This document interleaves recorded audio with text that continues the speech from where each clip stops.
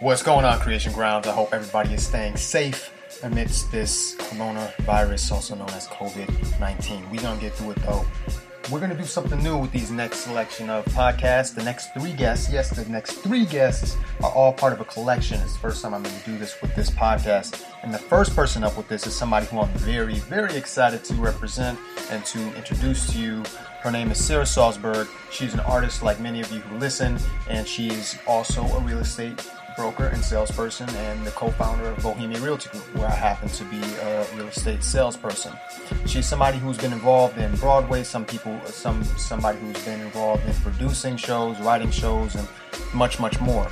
In this episode, she's going to talk to you about her first year in NYC after graduating from BU, how her interest in the arts started, basically the moments that led up to the creation of the Bohemia Realty Group, the top two memories she has from the Putnam Spelling Bee, which she was on in Broadway, basically what initially wanted, the mindset behind her initially wanting to separate her artistic career from her real estate career and what that was. And if you want to get involved in real estate, she has some tips for you. If you're an artist who wants to get in real estate, she has some tips for you. And if you have no interest in real estate and just want to listen to and be inspired by her artistic career, she has some nuggets for you there as well. So, introducing Sarah Salzberg, episode 33, Lego. Welcome to another episode of the Creation Grounds. I have the lovely Sarah Salzberg, co-owner of Bohemia Realty Group, Broadway extraordinaire, very multi-talented, very funny, Sarah Salzberg. How you doing, Sarah? I'm good. How are you doing, Aaron? Thanks for having me. Absolutely. So we'll start with song, lyric, or musical that would best describe a defining moment in your childhood. I know you have deep roots in the musicals and acting and all that. So if you had to describe a defining moment in your childhood as either a musical as a whole or the lyric in a musical, what would that be?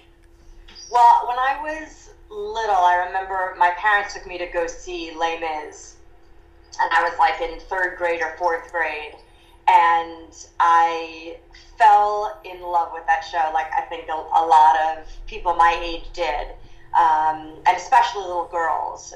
You know, they saw Cosette and Eponine as little children, and there's something so wonderful about being a child and seeing another child on stage. Mm-hmm. It's very inspiring, and that was very inspiring to me. And so I became really obsessed with Les Miserables and, you know, little Eponine and little Cosette. And that was sort of my entry into musical theater, was that show. And the love of that show, I think I wore out the tape listening to it in the car and in my room at night. I just fell in love with it, and that was the one of the inspirations for me to get into theater. So you'd say that show was the foundation of your interest in the arts as a whole? I would say that it definitely inspired me to start pursuing, really be pursuing it. I would say from a very young age, even before that show, I was definitely into the arts and into theater and into performance. I've always been somebody that likes to be on stage and I guess more than that, sort of sharing joy with people in that sort of give and take way that performers get from being on stage and interacting with the audience. Love it. So that took you to Boston University to study for your BFA. What was your experience at BU like? Well, it was complicated.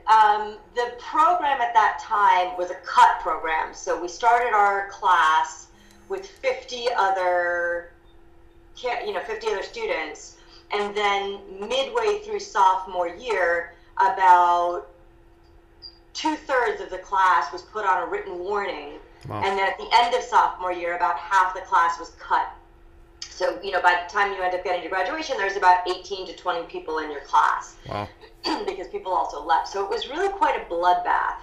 And when you are that age, you know, when you're in those formative years of becoming an adult, and you're an artist, and you're at school to, you know, sort of hone your craft, and really that is your self-worth when you're that age. And to be told midway through the program, sorry, but we're we don't think that this is something that you're really going to be able to do professionally, or certainly that we would endorse you to do. That can be a real blow for people. And so I remember when I was at school, my classmates were having nervous breakdowns. There were a lot of eating disorders. It really sort of did a number on your psyche. Yeah. Fortunately, I was not cut from the program, and I did end up graduating, but it very much taught me survival skills and self-preservation skills that I think I still utilize to this day. Awesome. So you graduated from BU. What would you say your first year in NYC was like after graduating? Oh my gosh, I sort of was throwing everything at the wall. It was scary because, you know, you live your life, you go to school, you go sort of from one school to the next, and you always have order in your day and order in your week and order in your year. You know you're in school from September to May or September to June, and then you have the summers off, and then all of a sudden you're out of school and you have all of the time off, but you really have none of the time off. Mm-hmm. So it was a big adjustment moving to New York, and also just the culture shock of moving to New York. I don't think that living anywhere else in the world prepares you for living in New York City. It's just a beast of its own. Right. And so the first year that I was in New York, I was waitressing. I started doing some coat checking. I was trying to become a tutor at an after-school program. I sort of was trying to make money in lots of different ways, and ways that I thought would use my skills in the best way. Mm-hmm. And then I was also sending out my headshot and resume through Backstage to everything that I thought I was maybe a match for. So everything from commercials to NYU student films to off-Broadway shows. I wasn't really discerning. I was just sort of throwing everything at the wall and seeing what would stick. So you eventually did get to Broadway. Tell me about the story of the moments leading up to the creation of Bohemia Realty Group, and was your first performance on Broadway around that same time? Was it after? Was it before?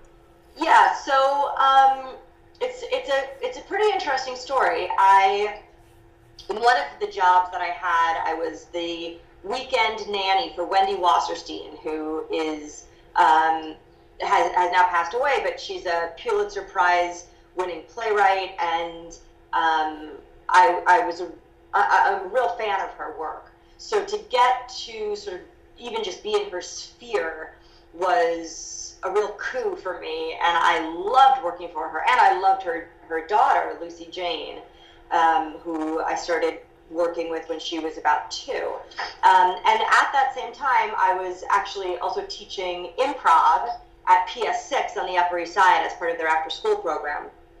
And a friend of mine, my best friend's older sister, said she had this idea to do a show about a spelling bee, but really didn't have any real plans beyond that. She just knew she wanted to do something with a spelling bee, and could I come in and bring a character?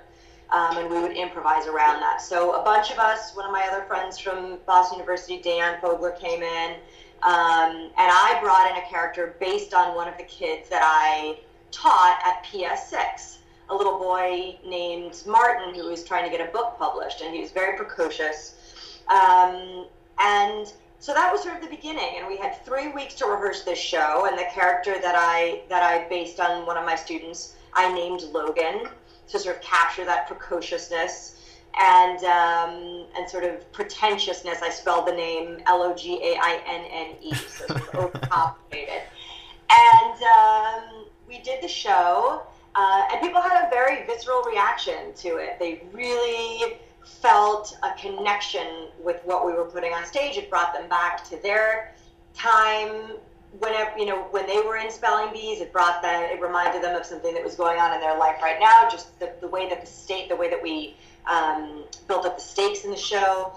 And so we did the show a second time, and I invited Wendy, and I was a producer on the show at that time as well. And it was her advice that brought us to her friend Bill Finn, who is a composer.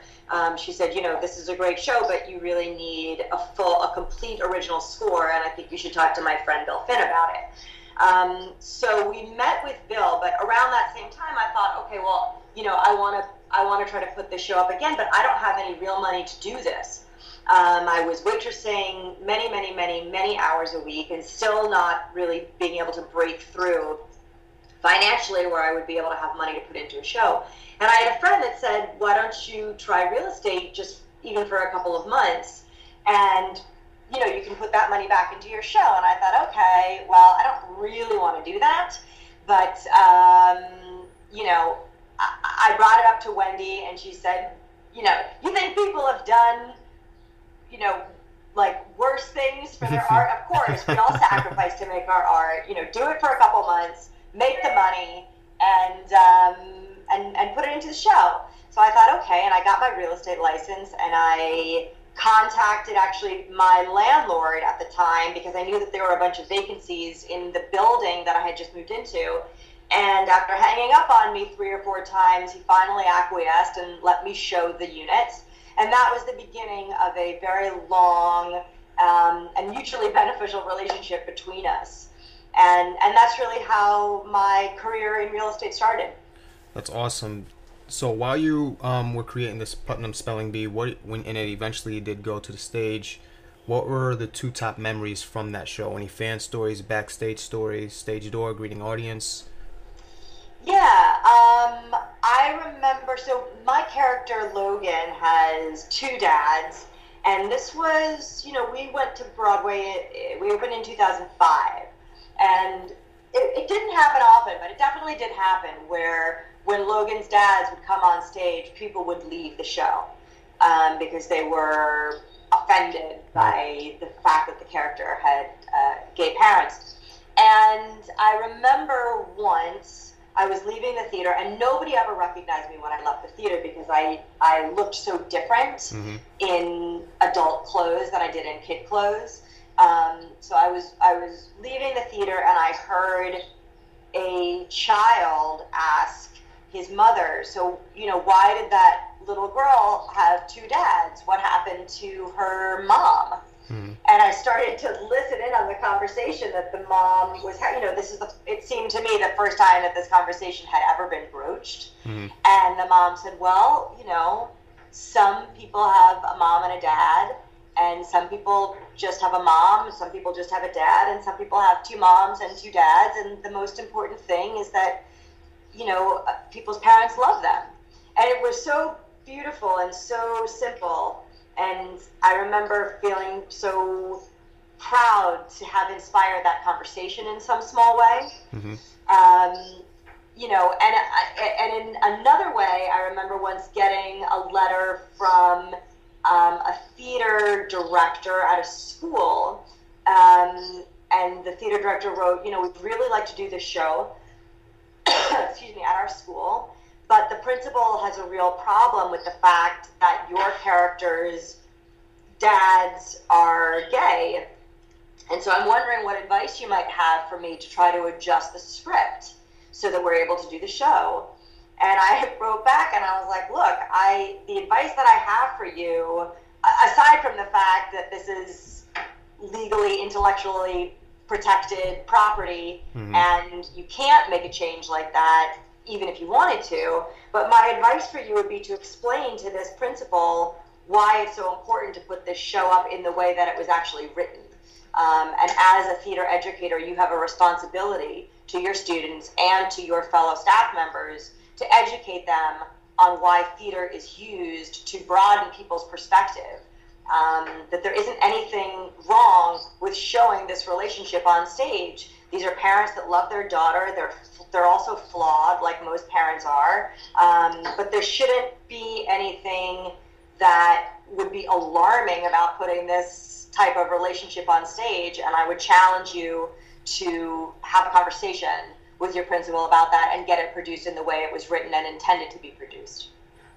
That's beautiful. So your real estate was going on the same time as Putnam Spelling Bee, and during your time on Broadway, you were doing real estate, which kind of eliminates the I don't have time for both theory, which when I was getting into real estate, I definitely had that as well. So I know from just doing this for 4 years as well that's not true. So how did your acting skills inform your real estate business and vice versa? Well, I think as an actor, working in real estate, actors have high emotional IQs. They know how to read a room and they know how to interpret, body language and social cues. And so that was very helpful to me in my real estate career, because I think that there are a lot of brokers out there who may not have those skills. So I was really able to utilize that. I remember walking into situations when I first started doing real estate, walking through drug deals and, other compromising situations. And I would just, turn around to my clients when we got into the apartment. I'd be like, well, you don't have to go very far if you're looking to buy drugs downstairs. Or I would try to turn a negative into a positive. We had a fifth floor walk up. I would say, you're going to have great legs if you live here. You don't even need to work out. Right. So trying to use, my sense of humor and just being able to connect with people in order to make them feel more comfortable and confident in their move. Looking at apartments and moving homes is a very emotional experience. Yeah. So I think it only has been helpful to me and to those of us certainly at this firm that have a background in the arts to be able to use those skills. And as far as the inverse, I was able to really use the business skills that I used in real estate to help my acting career. I never had any business prep or financial prep at my BFA program at BU. So I learned how to do lots and lots of accents, but I never really learned the business of show business, which I think really did me and others a disservice, because it's a huge part of being successful. So when I got into real estate and I started to watch and understand negotiations and how to sort of get what I want while also letting the other person get some of what they want, and to stand up for myself and how to effectively communicate with whoever I was dealing with, those things really helped me in my artistic careers. And certainly as I was forming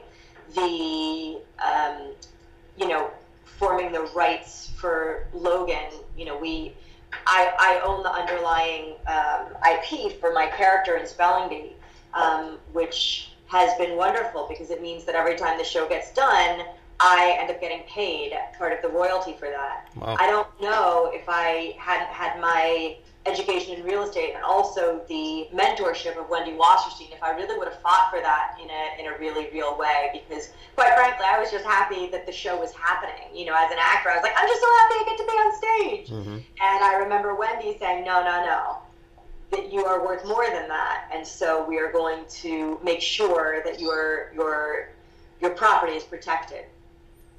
Great. So why did you initially want to separate your real estate business from your artistic network? And vice versa. I definitely struggled with that when I first got into real estate, and I think it's a struggle that a lot of artists might have.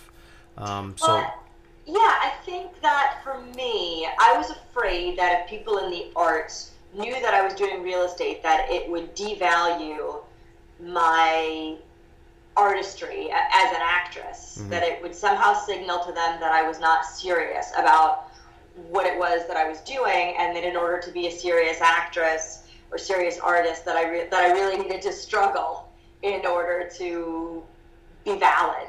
And a couple of years in, I really had a moment of clarity where I was like, you know what, I don't actually really care what they think because I don't want to be poor. And I don't want to struggle from paycheck to paycheck. And I know that if I do struggle from paycheck to paycheck, that I actually have zero power and I won't be able to sustain this career. So this is a matter of me taking my power and saying, I do this other thing. I'm very proud of what I do. I'm equally passionate about it. And when I started to own that and be proud of that, other people were like, oh my God, that's awesome. That's amazing. And actually my friend Jose Lana that I was doing spelling bee with, he got his real estate license, and we were showing apartments, in between shows on our 5-show weekend. So in between our matinee and evening shows on Saturday and Sunday, and then during the week.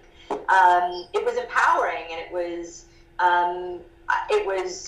sort of, it kept me motivated and kept me going. And I found that I had value in other ways, which I found to be very confidence building.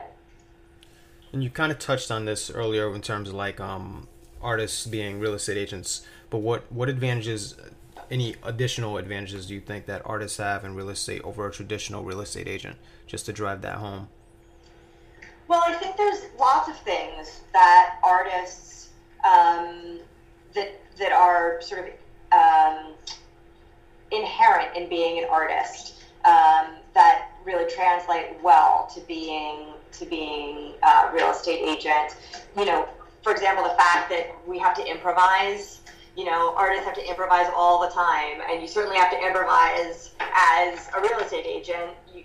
You're not following any clear path. You're sort of, quite frankly, making it up as you go along to some degree. You're listening to what people want and what people need, and then you're going off of what their needs are. You can never rest on your laurels if you're a real estate agent, or if you are in the arts. You constantly have to be getting ahead of the curve, and be thinking about, okay, what's the next thing I'm going to do? What's the next thing I'm going to do? You have to be extremely disciplined. You need to really wake up every morning and be your own boss in both of those disciplines, real estate agent and an artist. Nobody's really telling you what to do. So it's sort of up to you to activate yourself and to do the things that you need to do in order to get ahead. And so for those reasons, I think that real estate agents that come from a background in the arts are very successful because they've already done those things. If you're living in New York as an actor and you've had any amount of success, you're probably tougher than 99% of the people out there. Mm-hmm. So, you're able to be versatile and go with the flow, and those skills are so important when you're in real estate. And how can Bohemia help artists get started in real estate for any artists that are considering real estate? Well, I think that, again, it's about the difference between real estate and the arts is that when you get into real estate, if you are willing to do the work, just the setup work, really learning the skills and the trade, and you put in the time and you follow, at Bohemia, we have very specific behaviors that we know will garner results.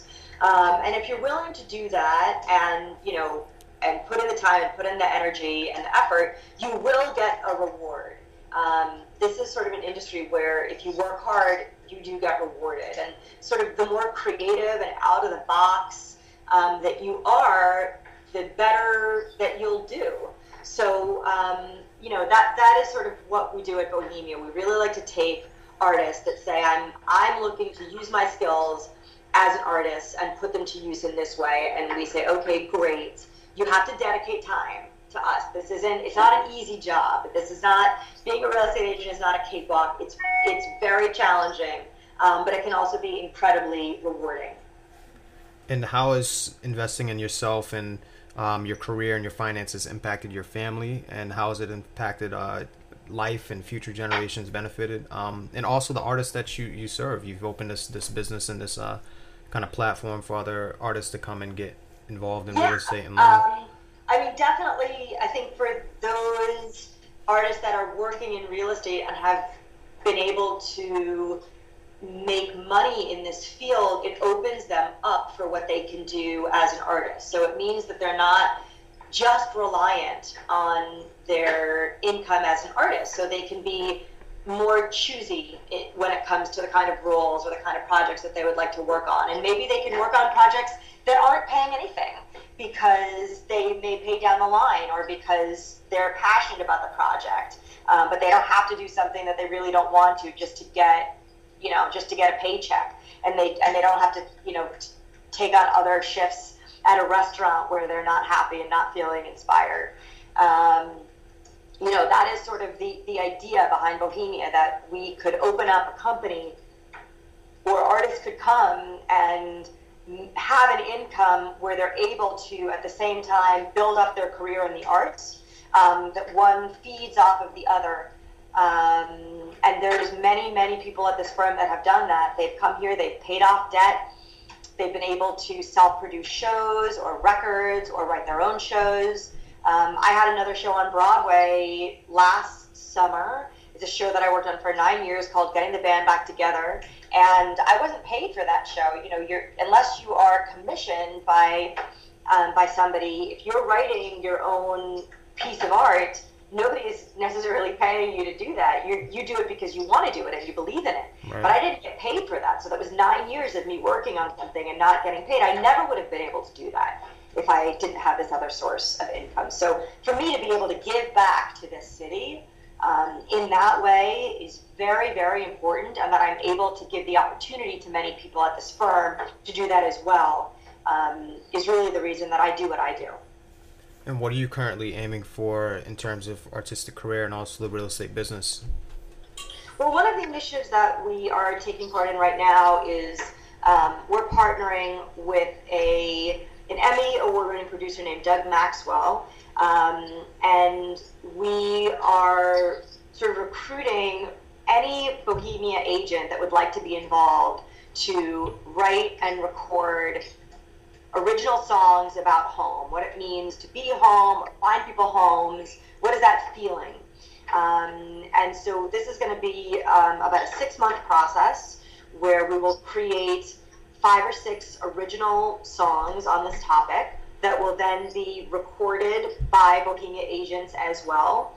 And the songs will then be put on monetizing platforms, to try to have them make money. And any money that's made, we're going to put towards a charity that works to end child homelessness in New York City.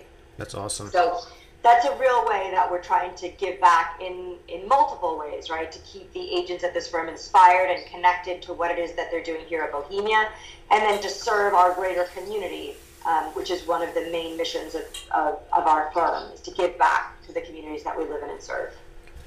For the artists who's like they're sold, they want to do real estate, what are 3 things that they should know if they're interested in it? The good, the bad, and the ugly. They're going to get their study for a license tomorrow, all that kind of good stuff. What are 3 things that they should know? Well, it's challenging. It's a hard job, and I think sometimes people lump brokers all into the same category where it's glamorous, you're going to make millions of dollars right away. That's not true. This is a job where you have the potential to make a lot of money, but that takes time and energy and effort. So you have to really be committed to put the time in order to get the output that you're looking for. I would also say that you sort of get out of it what you put into it. So, if you come in and you have an open mind and you think, okay, I'm going to commit 3 or 4 months to this and really give it a go and give it my all, you will see results. I mean, there's no doubt about that. We have lots of historical data to prove that. But you really do have to be committed to it. And I ask all my guests this. So when you think of the word creative, who comes to mind for you and why? Oh, geez. Well, I think that artists that can cross disciplines are so interesting. I was a big, and I still am a big fan of David Bowie. I think his music's so groundbreaking, and just his image and what he brought to rock and roll is so incredible. I also just recently saw the Tina Turner musical on Broadway, and I found it so inspiring. Simply the best. Everything that she went through as a person, and just as a person, that she was able to overcome the sort of challenges that faced her in her life from the time she was a little girl. and that she was able to just move forward and persevere. I saw the show a couple of weeks ago, and I left feeling just so inspired by her story, and thinking to myself, wow, I really shouldn't complain about anything, because this woman defied genres. She sort of bucked the entire system, and she carved her own path as an artist and as a business person, and I just found that so incredibly uplifting. Sarah Salzberg, thank you so much for your time and this great interview, and thank you for Bohemia. Thank you.